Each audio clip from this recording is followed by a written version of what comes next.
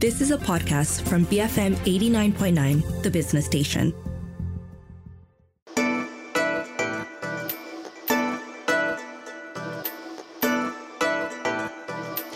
Good morning. Welcome to Resource Center. This is Audrey Raj. Now, I think by now most of us have heard about the incident that took place late last year at a volleyball championship in Johor. There's a viral video which clearly shows a man said to be the Malacca coach slapping two of his players during a break after they conceded points to their opponents. Now, actions like this obviously won't sit well with most of us, but there are some quarters that accept that disciplining methods like a slap are part and parcel of the sport. And this echoes into the workplace as well. There are offensive behaviors that we just grow up thinking is part and parcel of work life. Threats of violence, bullying, actual physical violence like slapping. And this does not fulfill our basic necessity of safety. Safety in the workplace, safety in schools, safety on and off the court. So to talk to us about how we can mitigate these offensive behaviors is organizational psychologist and CEO of OPSych, Hetal Doshi. Hetal, welcome back to Psychology at Work. We have a sobering topic on our hands today, don't we? Yes, we do. Thanks for having me, Audrey. Now, I think everyone's aware about what happened, about this incident. This video has just gone viral. Can I just ask to kick things off, from a psychological perspective, what were your observations from this event and what happened after? I think it's very clear, obviously, that it is a wrong act. It is absolutely an incorrect act. So the first thought is a little bit of chaos. Like, why is this even a question? If there is a shop theft, right? Something as petty as a shop theft. There is very clear understanding of the repercussions of that, and it is acted on upon without much investigation that is required or long durations of period. So for me, it was a case of where are the acts and the policies that should be in place so that it's not even a conversation. We don't even have to have a debate like this. It is a very clear understanding. So, for example, there's a section 323 of a penal code, but that talks about offensive behaviors of any form of harm on anybody. But we don't know whether that applies in the sporting world in that particular context. And I think that's probably where the debate is. Is it okay? Because in the sporting world, people do hit and punch each other on the court and nobody goes to court for it, right? So I think it's that level of chaos what are policies and acts that are in place that makes this we don't even need to have a conversation about this. It should be clear as day that it is absolutely not allowable for a 44-year-old male to be hitting two young females, whether it's public or not. It's just end of story, full stop, wrong. Yeah, exactly. But why is this even being discussed? I understand what you're saying, right? We don't seem to have like regulations or policies that outrightly say that this is wrong. And we, of course, have heard how like the players' parents and some of the team members have come out to say that they back the coaches, and they don't back the coaches' actions, but they accept what happened and that we should move on from this, and it's just part and parcel of the sport. Why is this even acceptable to some people? And why is it completely unacceptable to other quarters? I think in this case, we don't know who to trust, right? Sometimes people will say, it's okay that it happened. But what is okay may not be normal at all. But what are our normal standards? What are our standards that are in place for us to begin to think about whether something is right or something is wrong? So number one, if the government doesn't have anything in place or sporting world doesn't have anything in place, people then go by, what my parents have said or what the coach is saying, but they don't understand and they have not been given some kind of education where they sign a consent form knowing what is right and what is wrong.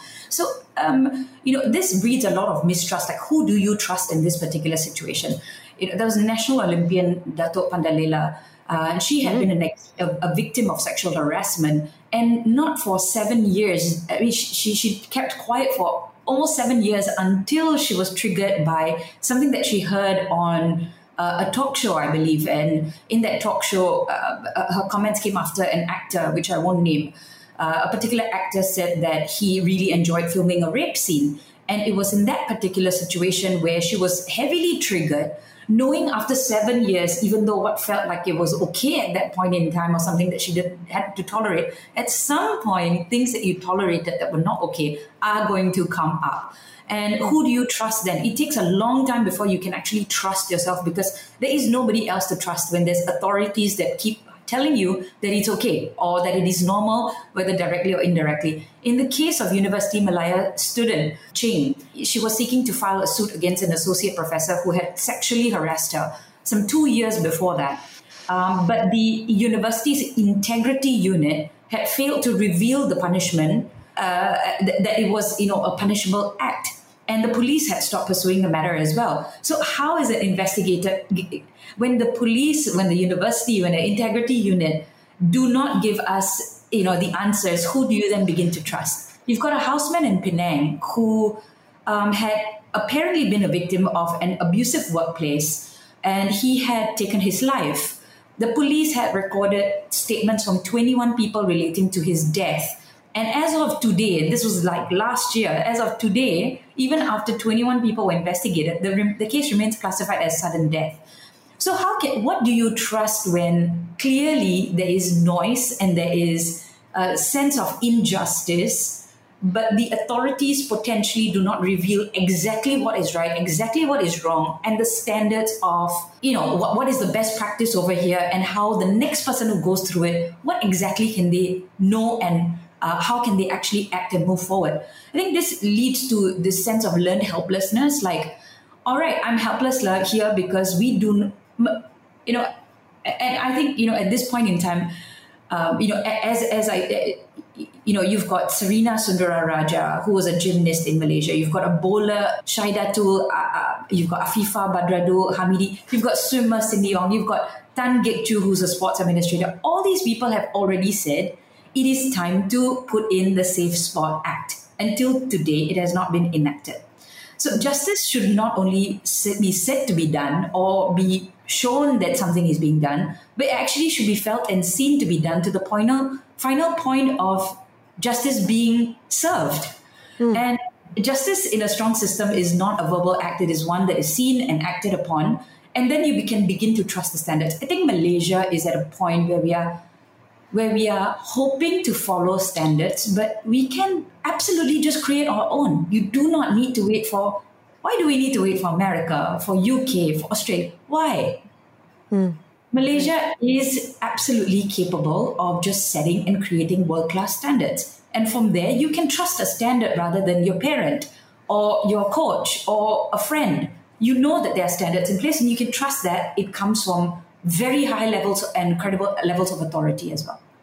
But we also see similar behavior being normalized in the workplace. Incidences of bullying, of being shouted at, of being called names, or even sometimes people being aggressive with one another in the workplace. So, there are similarities in this kind of offensive behavior in the workplace as well, right, Hazel? Yeah. So in a study that Allsight, which is our company, conducted last year, we looked at almost about a sample size of 1,200 Malaysian employees. It was found that 41% were at risk of experiencing organizational injustice in the workplace. And organizational injustice implies that an experience where employees do not perceive to be receiving equitable outcomes for their input, and there are non-explanations for a lack of how they're being treated or a sense of disrespect with how they're being treated. And Malaysia is at 41% risk of experiencing that, according to the standards or ISO 45003 standard, which is an international standard of compliance or a plea for organizations to mitigate this level of risk that they put employees under. So this act is in order, or the standard is in order to have employee or organizations measure themselves against the standard, see where they are at. And of course, if you send your child to school, you want them to have experience as little risk as possible. But as adults, we are experiencing close to 41% risk of experiences of injustice and disrespect or offensive behaviors in the workplace. So if I could share some details with regards to offensive behaviors, You've got males and females experiencing close to 44%, females and males at 39%. Undesired sexual attention, females experiencing 23%, males experiencing 20%. Undesired sexual attention in the workplace. Bullying at 60%, female, 58% male. Threats of violence, females 9%, males 14%. Actual acts of violence, females and males both at 8%. It's not a very happy stat figure over there. Yeah, and very similar when it with regards to gender as well. You know, I was expecting it to be maybe more skewed towards females, but this is really quite similar. Absolutely, very, very similar. That both parties experiencing more or less the same experience in the workplace on all of these different dimensions over here. The most vulnerable group were the 18 to 35-year-olds. And so whenever we share this data back to companies that we support in a benchmarking exercise, the ones who are holding onto these reports are more senior people. So when the vulnerable groups are the ones who are 18 to 35, they often feel like, but we went through it at our time in our life. We've gotten over it. We know how to handle it already. They will learn as well. It's okay. And it's very, very important that there is no room for opinions over there. And that's why when we walk in, there is a standard in place where there's no room for, oh yeah, in your time, or this was my experience. It doesn't matter. We don't care about personal opinions over here. This is just data and standards that we should comply to. And in fact, majority of the organizations have zero tolerance of offensive behaviors in place already anyway. So that really helps. All right, we are going to take a quick break for some messages. But when we come back, we discuss why this continues to happen in some organizations, acts of bullying and offensive behavior. And we also talk about if fear should be used as a motivational tool. All that and more happening on Psychology at Work on Resource Center. Stay tuned, BFM 89.9.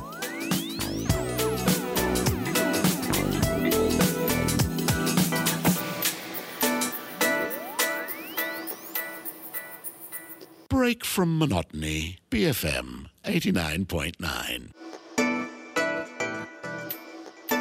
You are listening to Resource Center. It is the first Tuesday of the month, which means it is Psychology at Work on Resource Center with organizational psychologist and CEO of OPsych, Hetal Doshi.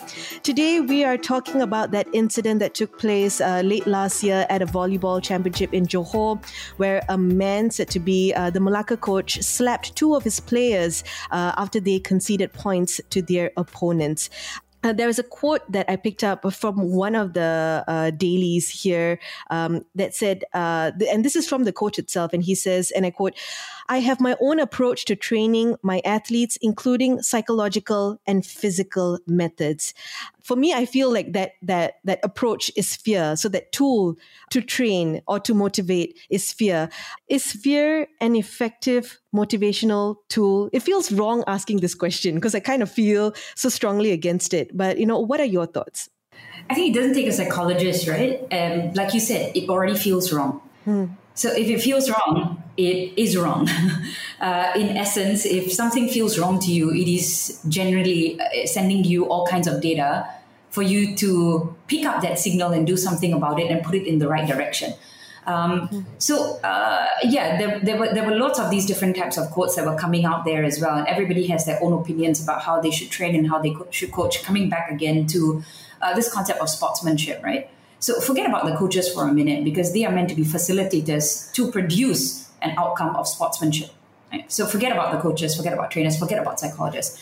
Sportsmanship is all about behavior and attitude that shows respect for the rules of the game and for other players.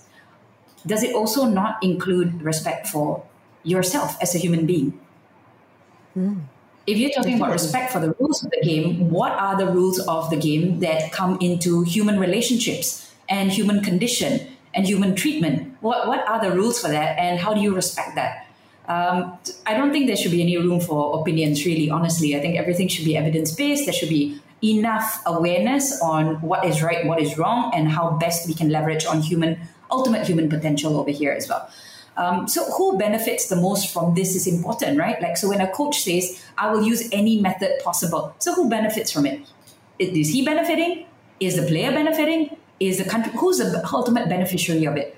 It sounds like as if it is everybody, that is benefited except for the athlete, because the athlete then becomes used as a tool to be able to achieve the outcome that everybody wants. And of course, the sportsman eventually makes money out of it. They make fame out of it as well. But he or she is being used as a tool, not as a human being with potential. The concept of sports ethic, unfortunately, is different from sportsmanship.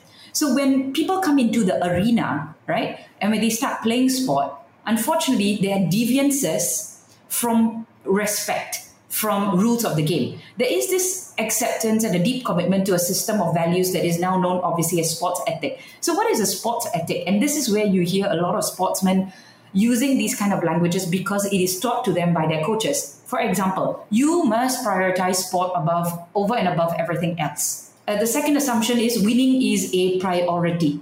The third one, you must accept all the pain and risk that comes together with this. There should never be a situation of giving up, despite any circumstance of pressure or pain.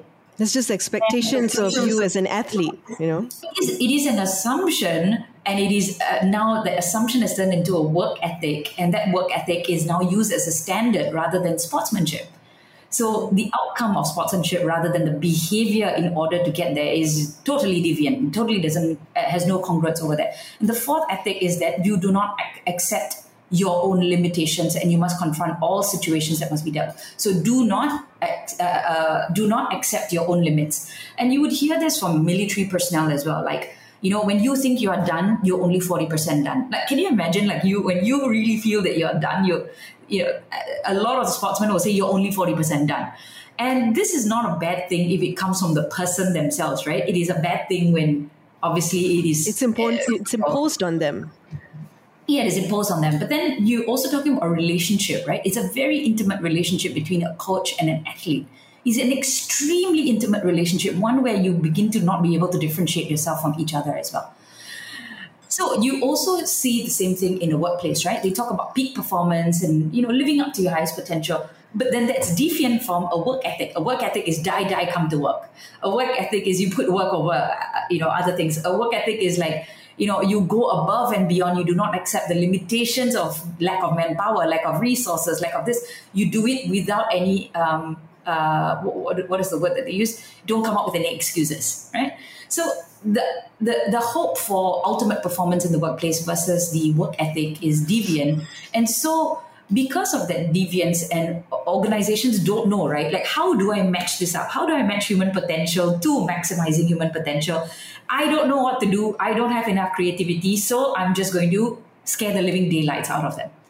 And I think it is pure, it is very low levels of innovative people that will use fear to motivate, because fear does motivate. It has value, but it is not it is not motivating you. It is moving you. Motivation is actually moving forward. It is helping you to move forward only in the short term.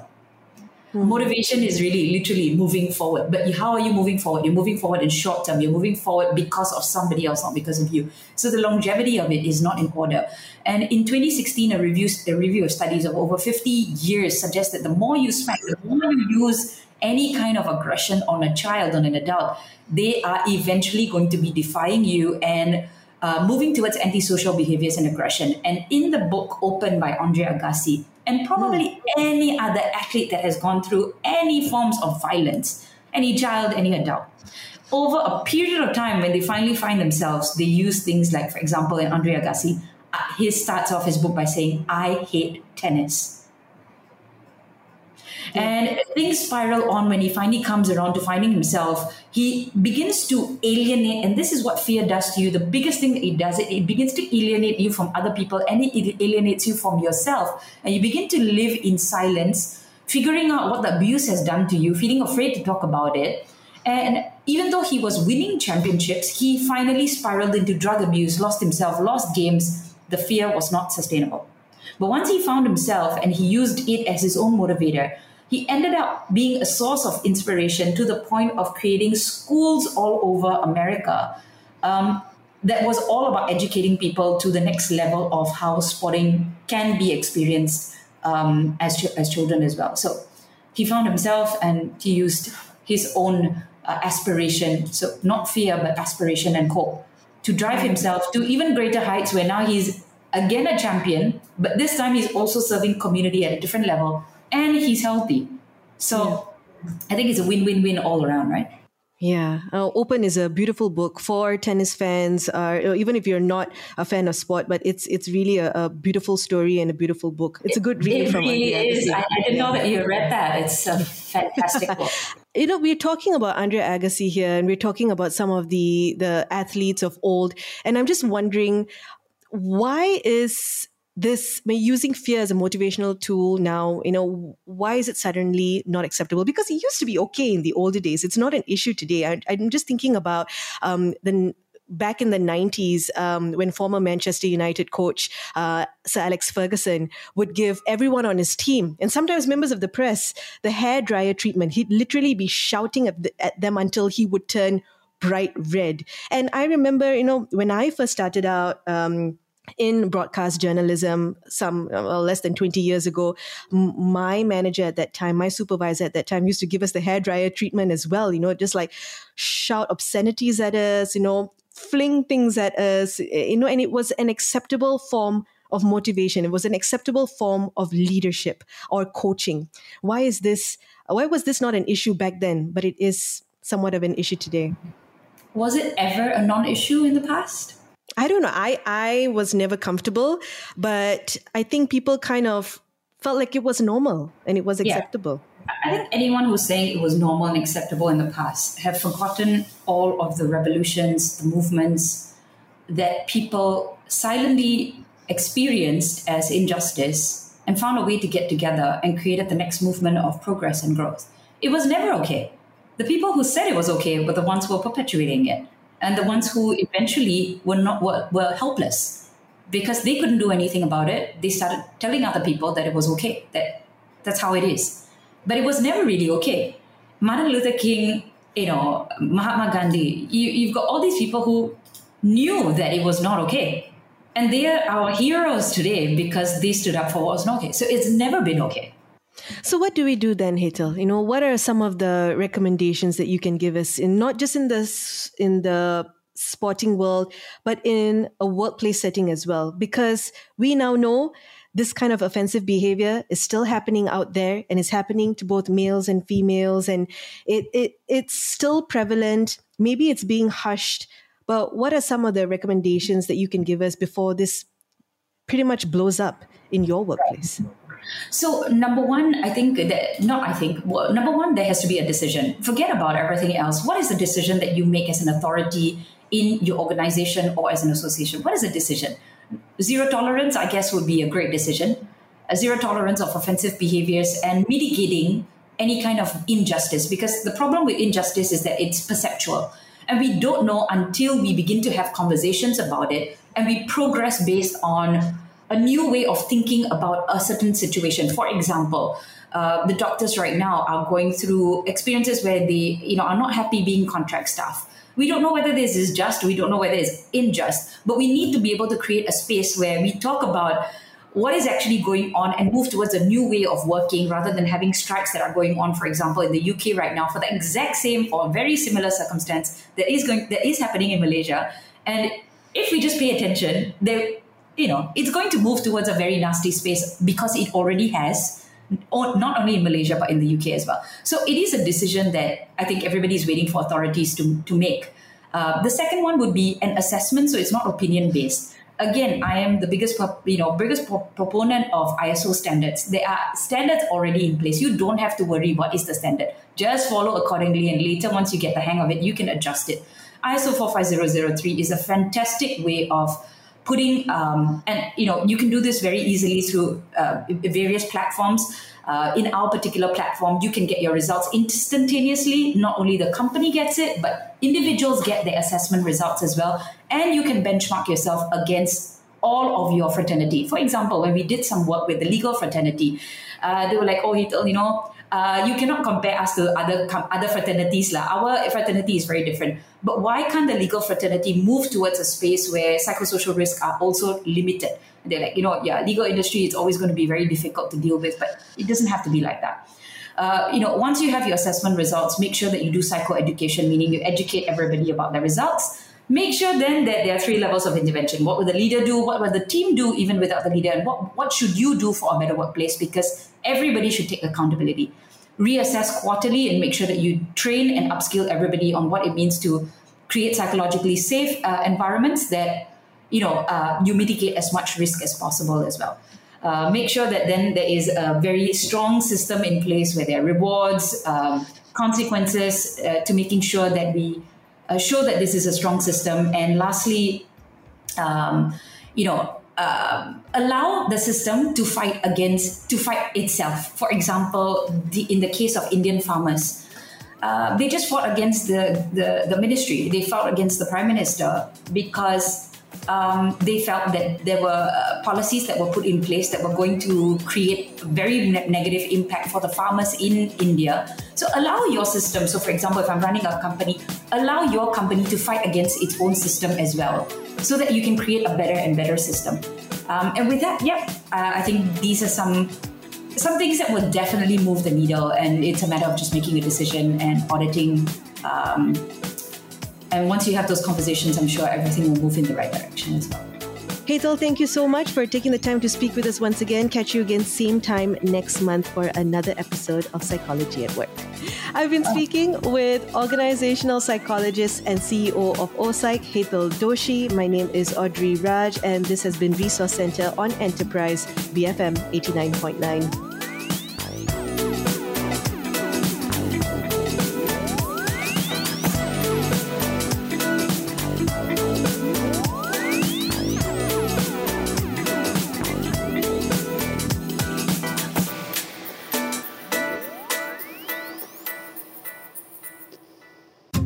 You have been listening to a podcast from BFM 89.9, the business station. For more stories of the same kind, download the BFM app.